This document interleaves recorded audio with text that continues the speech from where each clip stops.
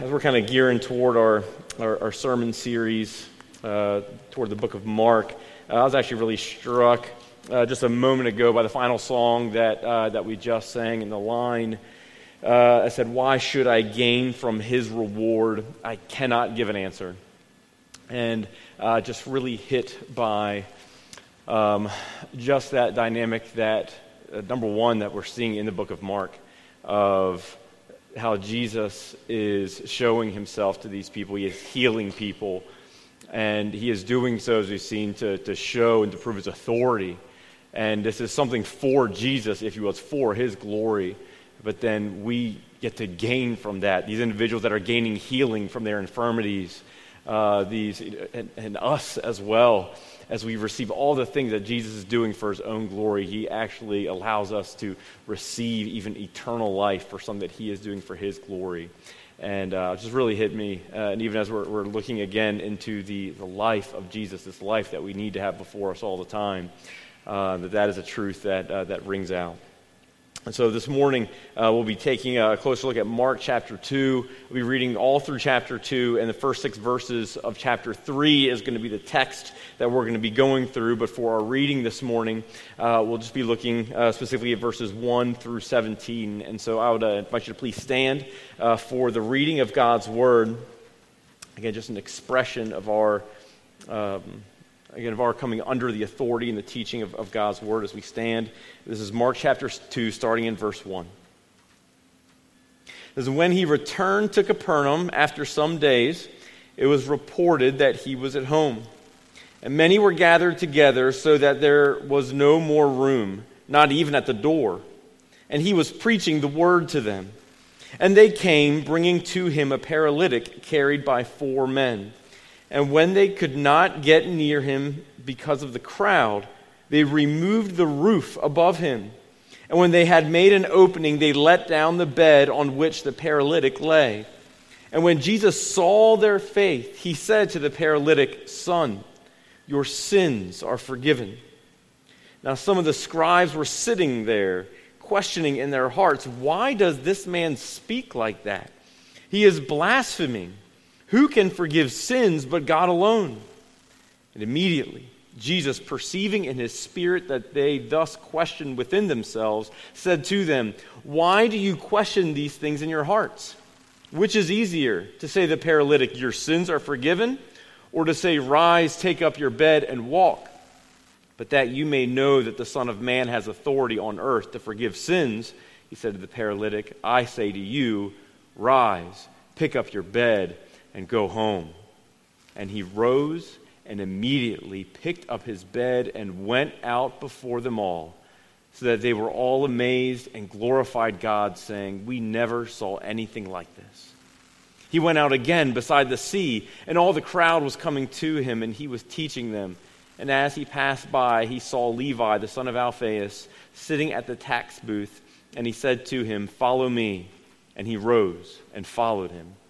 And as he reclined at table in his house, many tax collectors and sinners were reclining with Jesus and his disciples. And there were many who followed him.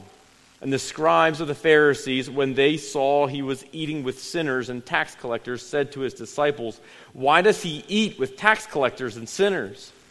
And when Jesus heard it, he said to them, "Those who are well have no need of a physician, but those who are sick. I came not to call the righteous, but sinners." Let's pray. Heavenly Father, God, as we see this miracle of Jesus, and as we see him speaking and teaching, not just with his words, Lord, but also with his life, God, I pray that your word would just capture our hearts as we see Jesus this morning. God, I pray that whatever hurdles and obstacles we might be having in our minds and in our hearts, Lord, that you would remove them, God, so that we would see Christ through your word, and Lord, so that we might come away changed, we pray and ask. In Christ's name, amen. Please be seated.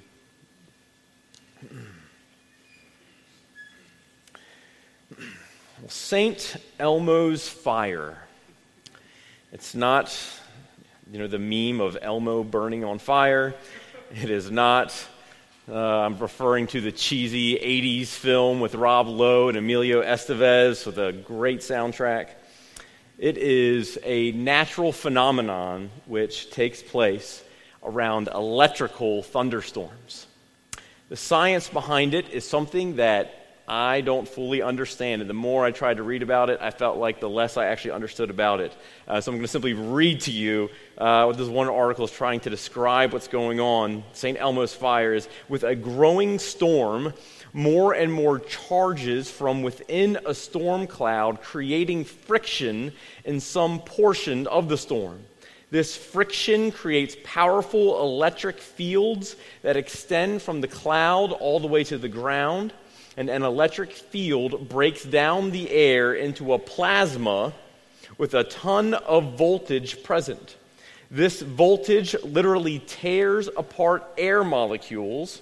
Eventually, a corona discharge occurs, which is seen as St. Elmo's fire.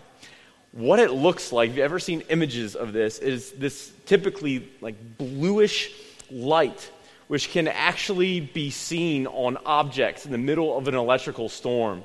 You'll oftentimes see it on masts of sails, or you can even see it on the wings of airplanes as well, as where you'll see it most often. Again, this bluish light, which is actually visible, but is not dangerous in and of itself. And say from the electrical storm that's going on around and the lightning that can later on come, the actual St. Elmo's fire is not something that is harmful by itself. However, with the St. Elmo's fire, the accompanying storm can obviously bring about a great deal of damage, and is actually the visible sign, if you will, of the electricity in the air, which serves as a warning for sailors and for pilots that there is a storm that is near that has a great deal of electricity in it. And it was, in fact, back in the day, it was considered good luck for sailors when they would actually see it, because they considered it as St. Elmo's warning. St. Elmo was the saint for sailing. And they considered it a good sign because it meant that he was looking out for you in an electrical storm. Well, this whole situation, this whole St. Elmo's fire, all this, I encourage you even to take some look at some pictures of it later on. There's some neat images of St. Elmo's fire. It warns bystanders of electricity in the air. It communicates a charged atmosphere where at any time lightning could break out and cause massive amounts of destruction or even death. It signals this seemingly omnipresent enemy which is just waiting to make its move, warning those that are near. And this is actually a pretty appropriate description of the atmosphere that Jesus actually finds himself in Mark chapter 2. With every word that Jesus utters, every miracle that he performs, the air is becoming more and more charged with electricity. The crowds are becoming more full. The Pharisees are becoming more and more agitated. And this is because, as we learned the last couple of weeks, that the kingdom of God is at hand. Christ is combating the kingdom of man, the kingdom of darkness. He is stirring up the enemy which has had its grip upon the heart of the people of Israel for generations. And this kingdom of God, which is being ushered in, rightly taking over, but it is not without a conflict that is going on. What we'll notice this morning is that because the conflict of opposing kingdoms, it is a reality, is a real thing, that we must follow the one with true authority in this world. As we're looking at this text, you maybe even noticed whether it's from the newsletter that went out earlier this week or whether it's just now, you're saying, wow, we are going through a lot of verses this morning. Mark 2:1 through 3:6. Why such a large chunk? I felt it appropriate to actually say something about that. We could obviously take a look at just each of these sections in and of themselves, and there's so much truth that we can digest from each one of them on their own merit. And they have their own particular points of application, even each one, as I only read 17 verses. However, by looking at them together, we see a thread that is going to be running throughout that connects them, that Mark wants us to see. It is marked off, actually, if you have your Bibles open, it is actually marked off in 2:1 and then in 3:6 actually by Jesus' travels, which is a common tactic employed by the gospel writers to designate a new section. There's a new section worthy of our consideration as Jesus is moving around, but Mark groups these together for us to look into. The thread that we see throughout all of them through chapter 3, verse 6, is conflict. And the first thing we notice is there is this bold declaration that Jesus makes of its presence, that it is indeed there, a conflict which is going on. So the conflict that is announced. So we'll actually see that Jesus is here claiming his authority, and because the conflict is real, that we too need to be bold in our faith, actually like this man's 4 friends were. Years ago, there was a large statue of Christ that was erected in the Andes Mountains on the border between Argentina and Chile, called Christ of the Andes. It exists, it just confirmed with Hudson and Susie, called Christ of the Andes. The statue, this is not the one in Rio, the enormous one. But this statue symbolizes a pledge between the two countries that as long as the statue stands, there will be peace between Chile and Argentina. Well, shortly after the statue was erected, the Chileans apparently began to protest that they had been slighted. The statue had its back turned to Chile. And just when tempers were at their highest, in Chile, a Chilean newspaper saved the day. In an editorial that not only satisfied the people, but made them laugh, he simply said, "The people of Argentina need more watching over than the Chileans." Now, conflict can be something that can be playful, if you will, or even relatively light at times. Something to joke around with, because after all, in this case, it was just only a statue, in theory. The conflict presented before us in Mark chapter 2 is anything but that. Anything but light. Anything but trivial. Stakes are high. Life and death are in the balance. The scene is something out of a movie. Jesus in a house that is absolutely filled to the brim with people. I have been to Disney World. I have been in mosh pits. I have ridden on airplanes where everyone has this weird obsession with being the first one in line and getting into the airplane before anyone else just to sit and wait. Only just to wait in your seat.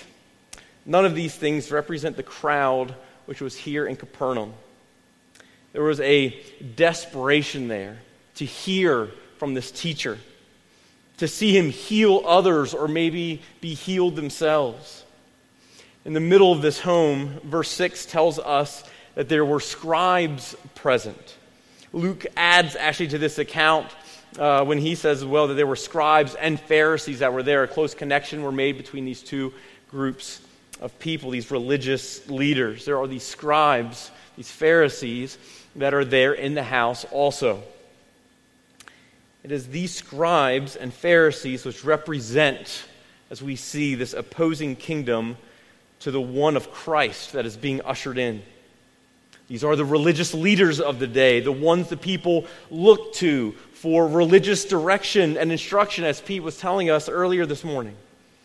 Just like in our day, simplicity is not a characteristic, though, of religious culture. However, the Pharisees had a great deal of authority among the people, both as it pertained to religious matters as well as to civil matters. While they claimed to uphold the law and to have a great reverence for Moses and the law of Moses, they used God's word as a tool to exercise power and to hold the people of Israel in subjection to them. Jesus would go on later to call them hypocrites, to call them abusers, to call them arrogant, to call them lovers of praise. They represent a kingdom which holds man at its core and at its center. A kingdom which seeks to put man upon the throne. A kingdom which we are all born into and which we are all familiar with and which is natural in our own hearts, that Christ is here to combat. It is the natural ruler of our hearts which is able to give lip service to God, yet is unaffected by the majesty and authority of Jesus.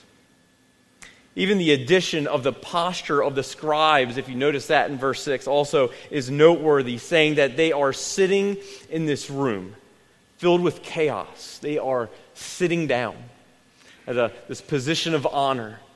All these people, so many people, we can't even come through the door, and they are there sitting down.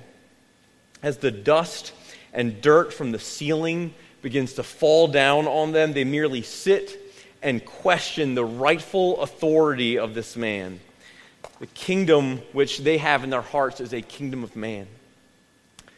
But Jesus is seeking to overthrow this kingdom by expressing his authority over not only all things physical, but spiritual as well. After the friends lower the paralytic through the roof, Jesus makes this surprising declaration. As you notice how surprising it was, that his sins were forgiven.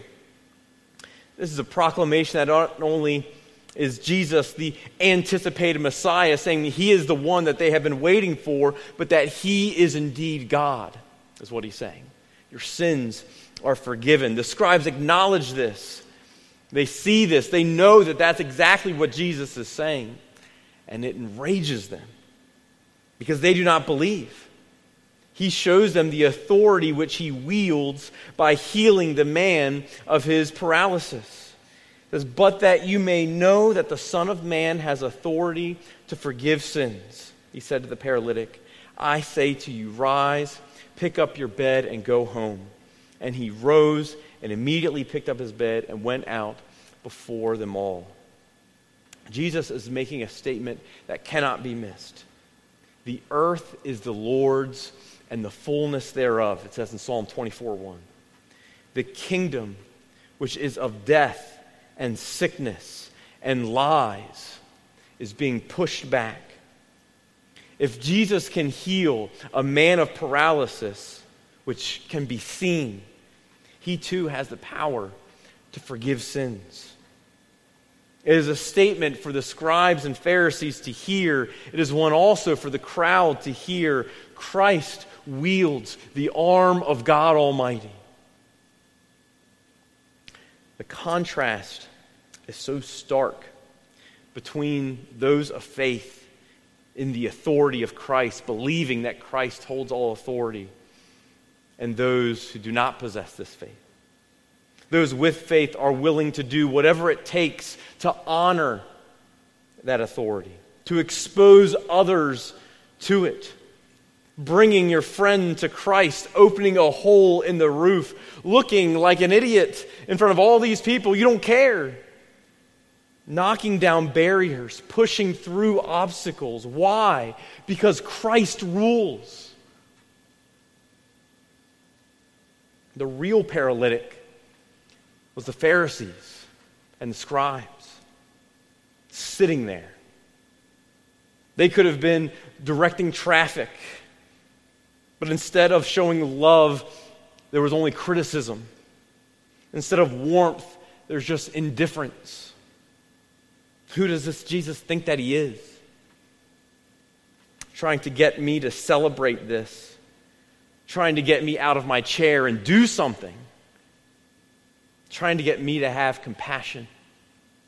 What right does he have? Every right. What authority are you bowing before? Is it before the kingdom of man?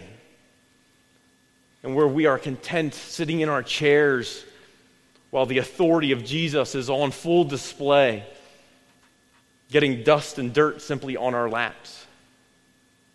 Or do we recognize the power and authority of King Jesus and willing to let others see that too, to want others to be exposed to it also, opening up roofs, bringing people in, having our own hearts shaped and affected by who Jesus Christ is? In case there's any more clarity that's needed, And Mark goes on and says, it's not just this. This isn't just the only conflict. This just isn't the only depiction of the conflict right here. There's more clarity that's added. This conflict is further defined by Jesus' interactions with others. There as well, even the next section, this conflict is further defined that Jesus, he came for sinners. He talks about this, who it is that he is spending time with in verses 13 through 17. Jesus is not rubbing elbows with the elite of Jerusalem. He invites the tax collectors to come to him. He sits and dines with the sinners. You see, there was clarity that was needed on Jesus' mission. It's a very different mission that Jesus is on that as he is bringing about his kingdom than the mission which is of the kingdom of man. Jesus calls Levi, that is Matthew, the tax collector, to follow after him. If you don't know what all the fuss is about with the tax collector, perhaps you are an undercover IRS agent, or maybe just an accountant. Tax collectors were notorious for their shady dealings.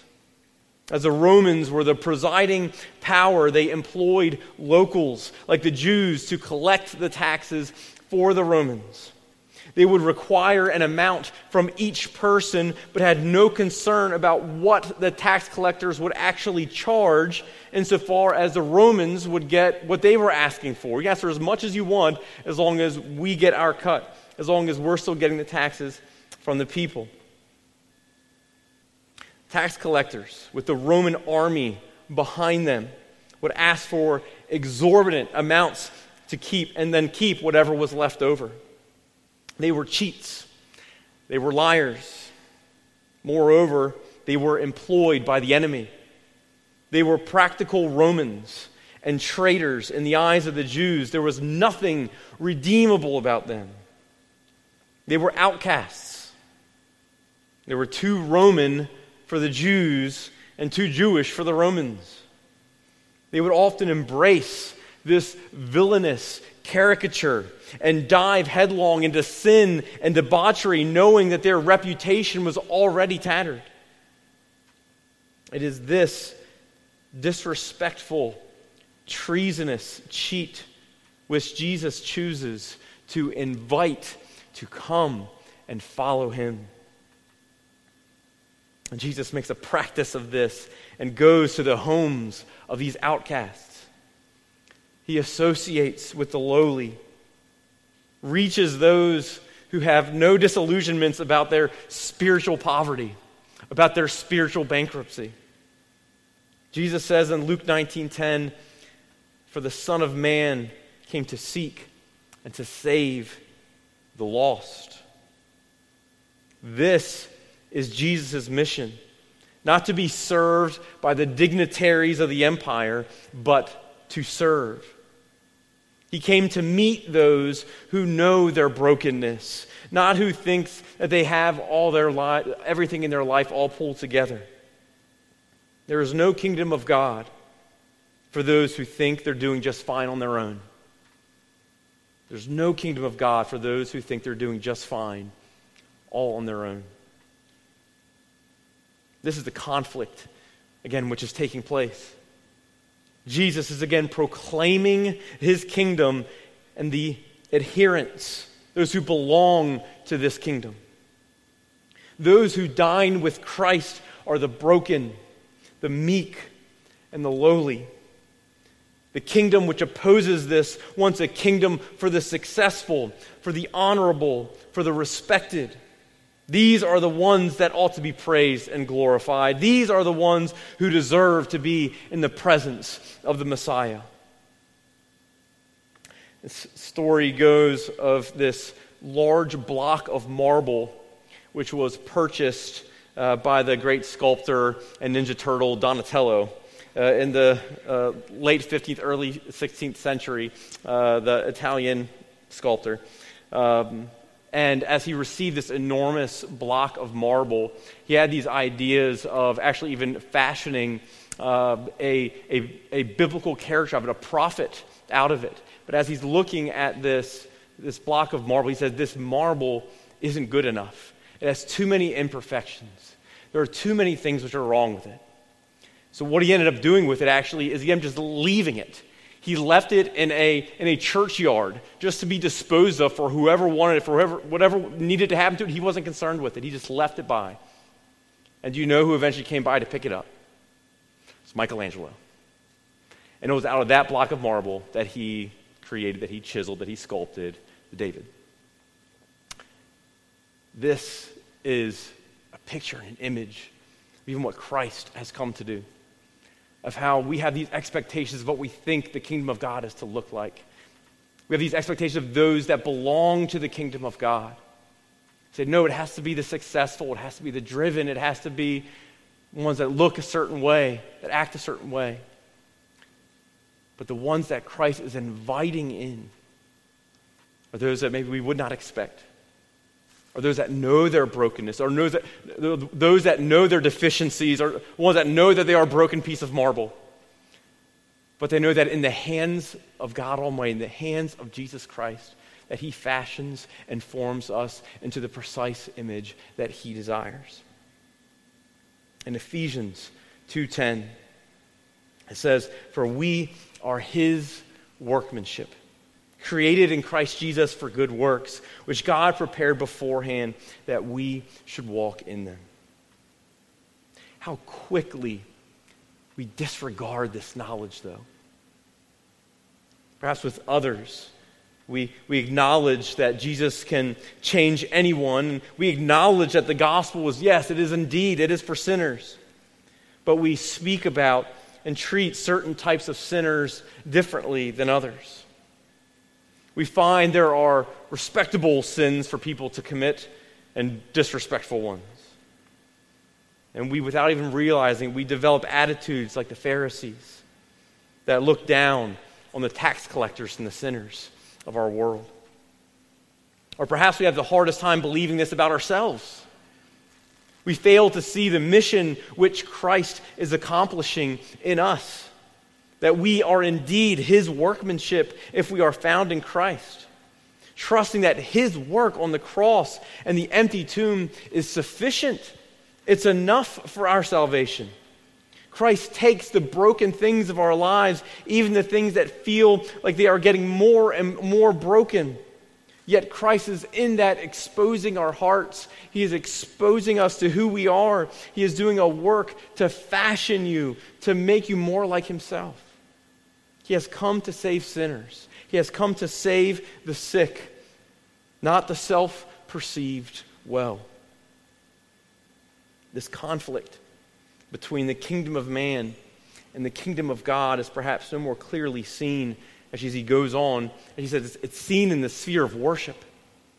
In worship above all else is where this is seen. This is the location of the conflict. I'm going to read the rest of our passage together, starting in verse 18, going through chapter 3 and verse 6. It says, "Now John's disciples and the Pharisees were fasting. And people came and said to him, 'Why do John's disciples and the disciples of the Pharisees fast, but your disciples do not fast?' And Jesus said to them, 'Can the wedding guests fast while the bridegroom is with them? As long as they have the bridegroom with them, they cannot fast. The days will come when the bridegroom is taken away from them, and then they will fast in that day. No one sews a piece of unshrunk cloth on an old garment. If he does, the patch tears away from it. The new from the old, and a worse tear is made. And no one puts new wine into old wineskins. If he does, the wine will burst the skins, and the wine is destroyed, and so are the skins. But new wine is for fresh wineskins.' One Sabbath he was going through the grain fields, and as they made their way, his disciples began to pluck heads of grain. And the Pharisees were saying to him, 'Look, why are they doing what is not lawful on the Sabbath?' And he said to them, 'Have you never read what David did when he was in need and was hungry, he and those who were with him? How he entered the house of God in the time of Abiathar the high priest and ate the bread of the presence, which it is not lawful for any but the priests to eat, and also gave it to those who were with him. And he said to them, the Sabbath was made for man, not man for the Sabbath. So the Son of Man is Lord even of the Sabbath.' Again he entered the synagogue, and a man was there with a withered hand. And they watched Jesus to see whether he would heal him on the Sabbath, so that they might accuse him. And he said to the man with the withered hand, "Come here." And he said to them, "Is it lawful on the Sabbath to do good or to do harm, to save life or to kill?" But they were silent. And he looked around at them with anger, grieved at their hardness of heart, and said to the man, "Stretch out your hand." He stretched it out, and his hand was restored. The Pharisees went out and immediately held counsel with the Herodians against him, how to destroy him. Each of these accounts describe a view of worship which is distorted in the false kingdom that needs to be restored. John the Baptist's disciples, as the Pharisees' disciples as well, were fasting, it says, while Jesus is there feasting with sinners. How could Jesus be so unspiritual? You see, Scripture's commanded, according to God's word, Scripture's only commanded once a year for there to be this national fast on the Day of Atonement. However, during Jesus' time, the Pharisees had declared a fast twice a week. Assumption that the most spiritual was the most serious. Whoever took their fast the most seriously, they were the ones that had the greatest spirituality. So the Pharisees would whiten their faces. They would put ashes on their head. They would wear shoddy clothes. They wouldn't wash themselves during these times. The expression of the act of worship became more valuable than the heart of worship.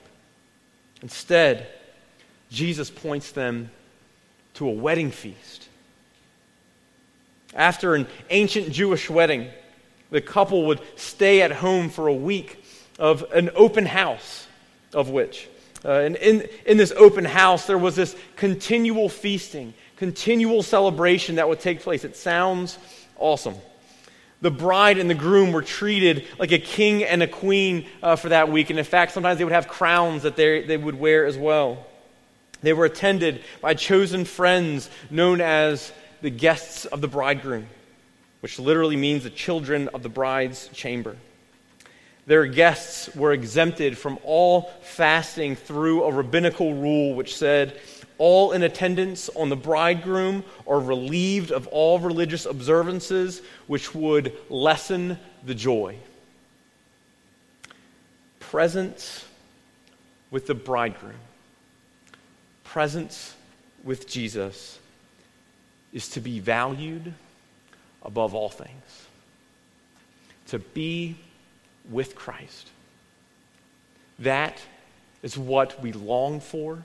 That is what we look for. And Christ is there in their midst. Even today, God in His mercy and in His grace, even though Jesus is seated at the right hand of the Father, through God's Spirit, whom He has sent to us, whom He has given to us, He allows us to continue to be in the presence of Christ. We are still promised access to the Son through the Holy Spirit. It is through the Holy Spirit, as we read in Scripture, that we are with the Son. When we gather at church to worship, Christ is here. By God's Spirit, we are with the Son, and in a profound and in a spiritual way, even when we partake of the bread and the cup in communion, by the Holy Spirit, we are in the presence of Jesus Christ. This Holy Spirit who lives and dwells within you gives you access to the one who offers you perpetual wedding joy for those who would have it. Jesus rules our worship. Even when it comes to our Sabbath honoring, Jesus states that if even David could pluck the heads of grain, how much more can the Lord of the Sabbath? And as He heals the hand of the withered man, Jesus proclaims His authority over those which He Himself has instituted. When man takes control and tells God what is good and what is not, what we end up with are whitened faces and ashy heads and hungry bellies. We end up with man on the throne, dictating what God is pleased with. We say what God is pleased with. When we value our experiences over the truth, When we worship God on our own terms, in our own way, in our own timing, say, no, God doesn't want me to be better outside of church. Or I don't think that that's something that I need to honor, that I need to obey, dictating what God ought to do with us. When we refuse to see all of life as worship unto God, we join in with the kingdom of man. What we need is a favorite Dean Aldis quote, the original quote by Thomas Chalmers. We need the expulsive power of a new affection.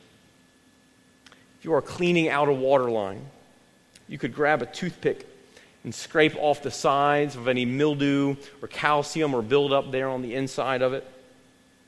Or with enough pressure, as the clean water explodes through, it takes all the gunk and the grime right out with it.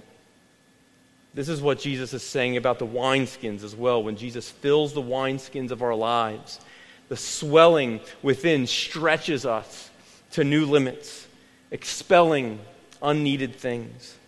Old wineskins of previous religious structures must give way. Our old selves, our old wineskins, we need Christ to take and renew our habits, our intellect, our customs, our comforts, renew them to hold new wine.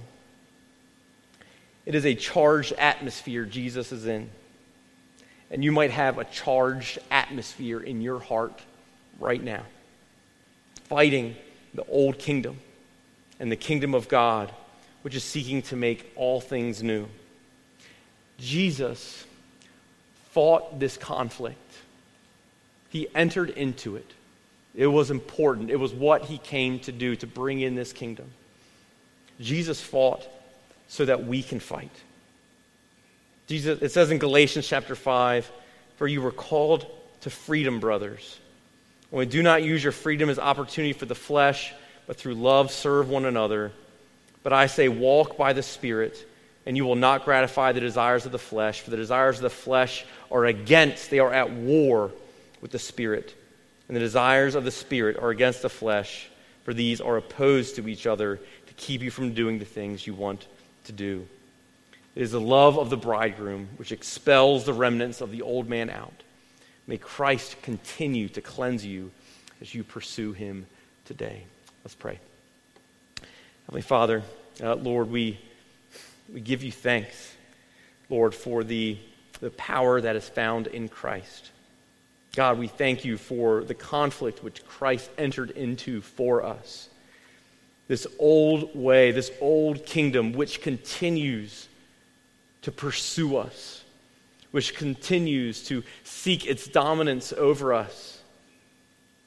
And Lord, in the flesh, we know how weak we can easily be. But Lord, you promise us victory. Have you bring us into the kingdom of God, to enter into that which Jesus is doing, not just in our hearts, but all over the world. Lord, I pray that we would know that kingdom. Lord, I pray that you would give us the faith to live in it by your grace. In Jesus' name, amen.